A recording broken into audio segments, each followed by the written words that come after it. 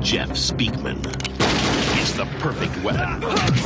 A cop who does things his way. The city is about to explode. But there's one man who knows no limits. The next cop ought to know enough to stay out of the gang business. Only a fragile truce keeps the peace. April wants war. The city will burn.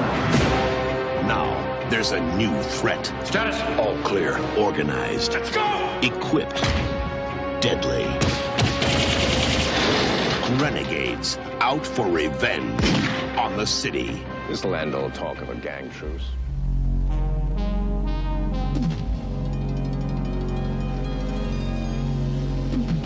Hey everybody, it's the Cannon Cruisers. I'm JB. And I'm Randy. And today we took a look at a movie called Street Night from 1993, starring Jeff Speakman. Yep, directed by Albert Magnoli. Not Albert Pune, very, very important distinction. Also starring Christopher Niame and Bernie Casey. Yep. And there might have been a woman in there somewhere, Jennifer Gotti. I guess is her name. She played Rebecca Sanchez. It's hard to tell with this movie. We watched like a Vaseline-smeared VHS rip of it on some third-party service. Because it's one of those movies that has not been re-released by I guess it's MGM who owns it now. Because I think they own all of Cannon's later stuff. All the stuff after the cousins split up. So this movie is about not self-proclaimed, but the titular character, Jeff Speakman's Street Knight, who is an ex-cop who is involved in a gang war and who has to save a girl's brother who saw. How do you describe what he saw? He saw a ex-cop and his cadre try to start the gang war. Yeah. So he has the evidence. He's a witness to show that the gang war is not actually built on real. It's not real gang war. It's not a real gang war. It's somebody trying to instigate a gang war. So and he also saw a kid die and blames himself, so he retired from the police corps. Police corps. Yes. Police corp. It's a cyberpunk show now, JD. It's the police corp. Nice. Yeah, and so the whole movie is about him settling this whole dispute. That's more or less it. So my general impression of this show is actually that this feels like it was meant to be a pilot for a TV show, where the titular Street Knight would go around episode by episode trying to help the people that can't approach the cops. That sounds like a very typical show of that era. Because that's what it felt like, even down to the pacing. The only difference from a TV pilot is that it was a lot more violent than a TV. Like, their actual hits connected and everything. Oh, yeah. But this was very much a proto-Walker almost, without Chuck Norris. Yeah. Interesting little tidbit is apparently one of the last produced Cannon movies, too. Yeah, this is one of the last produced. They will continue to distribute films after this point until 96. Yeah. But this is their last produced Cannon film. Because apparently they went bankrupt not long after this movie was finished. Yeah, they just existed in name, and they were still putting out the stuff that they were contractually obligated to put out. So it stands to reason after this point, we don't even know when the movie was produced or made. We just know that's when it was released. It was 93, so this probably was made in 92, 91. It's possible. Like the last couple of films we've watched where it's kind of murky when it was actually produced and released. The only thing you know is that this was done after The Perfect Weapon, which is Jeff Speakman's first movie, which was done in 91. In South America, this movie is called The Perfect Weapon 2. Yeah, for very good reason. That movie was a surprising success when it came out, and there's a pretty good interview with Jeff Speakman on Scott Adkins' YouTube channel, because he interviews action stars, and he interviewed him to ask him what was going on at the time, and he said he was doing The Perfect Weapon, which it's a long story how that happened, but after that movie came out, there was a weird bidding war, and his producer, I think it was, really screwed with him, and he basically had no option but to do a Cannon movie, because he couldn't do anything else. He couldn't go to another studio. He couldn't do a movie for this studio. So he ended up doing a movie for Cannon. And then, oddly enough, it ended up being one of the last movies Cannon produced. So after that, all he was left with was even lower stuff, which was like C tier, D tier. And his career never managed to get back on track, so he just stopped acting after that. Yeah, because I'm looking at what he did afterwards, and I've So he's not went back to heard, martial arts. have not heard of a single one of these movies. Yeah, he really... Let me name a couple of his movies after this. You have The Expert in 94. You have Deadly Outbreak in 95. Tell me if you've heard of any of these movies, by the way. 96, he did Time Lock, where he played McMasters. I just like the name McMasters. Yeah. He did a TV movie called Escape from Atlantis. Another one in 97 called Plato's Run. 98, he did Memorial Day and Scorpio 1. A lot of it was... And 99, Land of the Free and Hot Boys. Yeah. This is... A lot of it was like PM Entertainment stuff. It was like really, really low budget. So... Extremely low budget just based on the names. Like his last film was Striking Range, aka Bloodlines, in 2006. Yeah, by that point, he went back to martial arts. I honestly am kind of interested in The Perfect Weapon. Yeah, I did. Because you don't see Kenpo a lot in movies. No, I covered the Perfect Weapon in the Gaiden episodes when we were off because it sounded interesting to me. The Gaiden episodes, aka the COVID pandemic quarantine episodes. Yeah, but that movie was pretty good, so I was interested to see if he did anything else. And this is pretty much the only other movie he did that he would even say, if you're going to see any movie of mine, see The Perfect Weapon and Street Night, and don't bother with anything else. And I don't think I will, because this movie was okay. It wasn't fantastic or anything. No, it wasn't fantastic. Like I said, it felt like it was a TV pilot on a low-budget movie budget.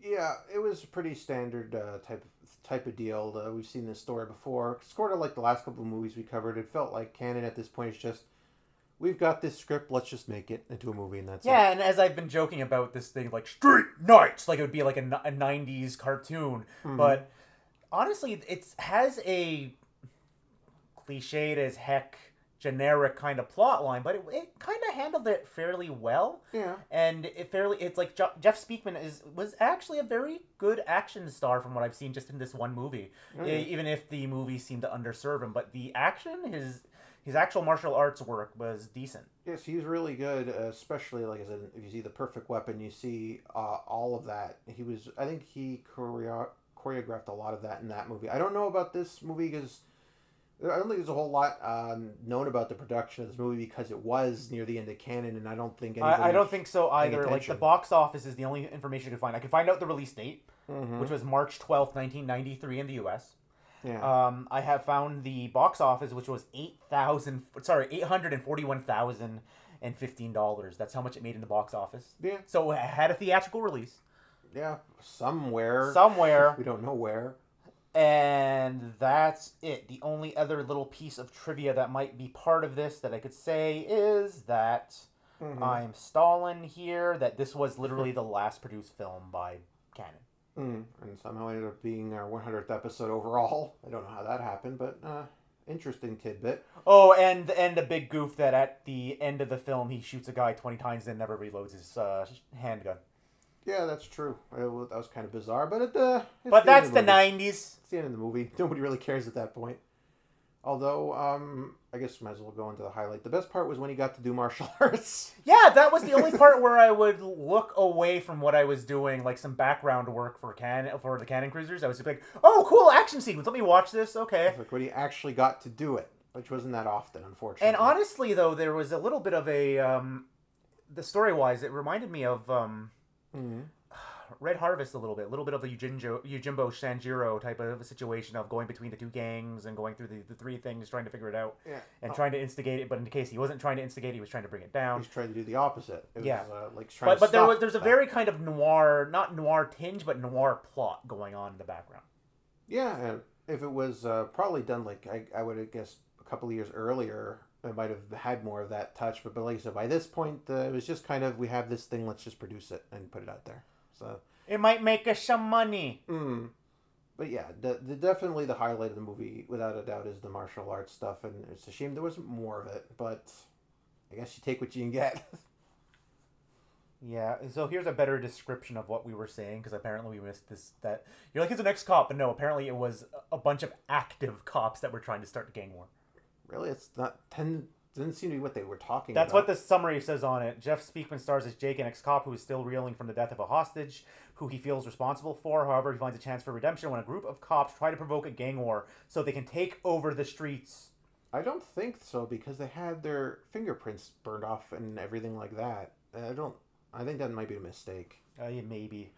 But anyway, it doesn't really matter. Yeah, highlight for me, I'll agree with you, is the action. The action is very... It's good to see the martial arts. Yes, it is. It's nice to see. Like I said, you don't see Kempo a whole lot, so when you get to see it, it's actually quite fun to watch. Lowlights, though, there are kind of many, but I'm going to specifically call... Like, I don't want to call out the kind of boring plot. I don't want to call out that. I want to call out the acting. Other than Jeff Speakman, everybody else in this movie was just either playing a stereotype really badly or acting really badly, as in the case of Miss Sanchez, like in the character of Miss Sanchez. It's like everybody was bad. Nobody could act in this film. Yeah, not real. There wasn't really good acting, unfortunately. Like I said, Nick could talk about the plot being a negative, but it's fine. It's not really that much of a distraction. You pretty much know the type of story it's going to be when it starts and where it's going most of the time, but it's not really that distracting. There's enough action to really sell it, but the acting itself is kind of weak. Yeah, it's not kind of, it's really weak. And even then, Jeff Speakman is no Shakespearean actor, but he was probably the best actor in the film. Oh, it's not even close, I don't think. Even if it was just him and his brooding good looks, glaring angrily at the camera after the little girl gets killed by the fat Ewan McGregor-looking fellow at the beginning. Here comes another weird accent. Yeah, my accents have been all over the place today. So yeah, I would agree with you. That probably would be the weakest part. Like I said, the rest of it is just pretty standard stuff, but that's kind of a glaring thing you notice. Yeah, I've noticed that as we're nearing the end of canon, that our excitement about the movies are waning. But with that said, I will give this movie, I'll give it a 3. It's not a bad movie. It's another one of those movies that I could probably make an argument to say, I didn't like it, but I didn't feel greatly either way. Mm-hmm. It's just that I saw the potential for it to be something better. Yeah. It's probably a concept that could definitely be done better by other people, but for what JD, it's execution, it's fine. We just said that it's generic as all get out. Of course, the concept could be done better. Well, yeah, it is. That's the biggest problem with this era of canon as they're winding down is that they don't really have as much of the wild stuff they used to do, and there's nothing really crazier out there. Even in the last couple of movies, there's some action sequences where you go, okay, that wasn't half bad. Which one stayed with the canon? Which of the cousins again? Was it Globus or Golan? It was Globus that stayed. I think Golan might have been the wacky weirdo one. He was, because he was the director of some of those movies. So yeah, he was definitely more on the creative side. So I think that's what happened is once the creative side went, the money side stayed, and it's like, how can we make this cheap as possible? Like, if this movie, if it had a Sam Furstenberg, I think that's something we didn't really talk about. The directing was very TV level, very static camera. Kevin Smith put a camera there, and they talk. Though the cinematography and the way he handled the actual action sequences were fine. Yes, that was fine. A little TV showy, but not too much. Yeah, I think that might have been it. If this movie came out like maybe a couple of years before, it would have had more like crazy stuff going on in it. But because of the point they're at where they're just kind of, we have this thing, let's just put it out there. They're just kind of just doing that. So it doesn't really have any... It's another one of those contractually obligated to release this film. That sort of thing, yeah. So, yeah, I would also agree. I'd give it a 3. Like I said, it's not enough to really hate it. There's not enough to really love it. It's just kind of, okay. I'd actually kind of feel like I'm kicking a puppy if I was to give it lower than a 3, because it's totally functional. It's totally watchable. Yeah. It's just that it's generic. It's generic. I guess that's really the only thing you could say about it. And I would say, if you haven't seen this Jeff Speakman movie, to just watch The Perfect Weapon instead of this one. But if you've watched that and you want to see a little bit more, might as well. I mean, you're going to get some more Kempo, so give it a shot. But other than that, I guess that's all I really got to say about this one. Yeah, we are the Cannon Cruisers. I'm Randy. And I'm JD. And keep cruising that Cannon catalog. And we'll see you next time, everybody. Goodbye. Goodbye, everybody.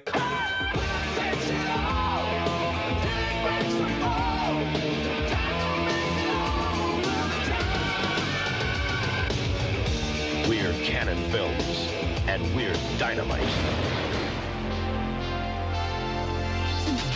This land all talk of a gang truce and keep our friends in the department busy. But they didn't count on one man willing to fight to hold his world together. Now it's my turn. No one benefits from war, 8-Ball. Barrett's dropped out of sight. We lost them. You'll find them. I want double shifts on the streets. I want every rock turned over and every door kicked in. I want Barrett. So what are you gonna do? Whatever it takes.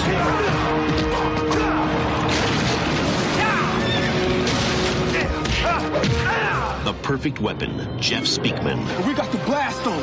I say we hit him now. I want the war to begin. You're not that big. Think about it. Heroes don't come easy. Street Night.